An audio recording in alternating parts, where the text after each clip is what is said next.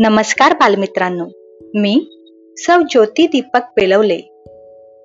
Talking textbook म्हणजेच बोलणारी पाठ्यपुस्तके या सदरात आपल्या सर्वांचं स्वागत करते.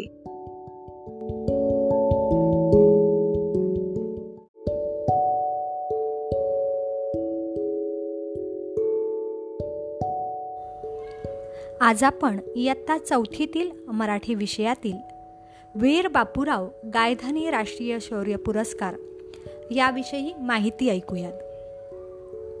नाशिकमधील बापू गायधनी यांनी भीषण आगीतून लहान मुलांना आणि जनावरांना वाचवले. त्यासाठी त्यांनी स्वतःचा प्राण गमावला.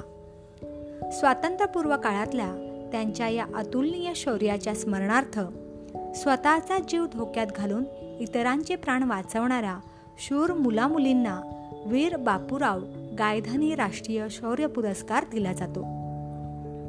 दरवर्षी असे जास्तीत जास्त 3 पुरस्कार दिले जाऊ शकतात. राष्ट्रीय बालकन्या परिषदेच्या वतीने दिले जाणारे हे शौर्य पुरस्कार स्थानिक जिल्हाधिकाऱ्यांच्या शिफारसीने दिले जातात. रोख रक्कम, पदक आणि प्रमाणपत्र असे या पुरस्काराचे स्वरूप असते. कोणत्याही वर्षी 30 सप्टेंबरपर्यंत पुरस्कारासाठी नावे पाठवावी लागतात. प्रजासत्ताक दिनाच्या निमित्ताने हे पुरस्कार प्रदान करण्यात येतात.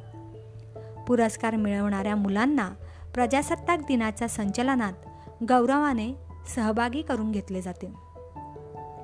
पुरस्कारप्राप्त मुलामुलींची गरज असल्यास त्यांना पुढील शिक्षणासाठी तसेच व्यावसायिक उच्च शिक्षणासाठी परिषदेच्या वतीने मदत केली जाते. त्यासाठी या धाडसी मुलांची शिफारस जिल्हाधिकाऱ्यांमार्फत परिषदेकडे केली जाते. धन्यवाद.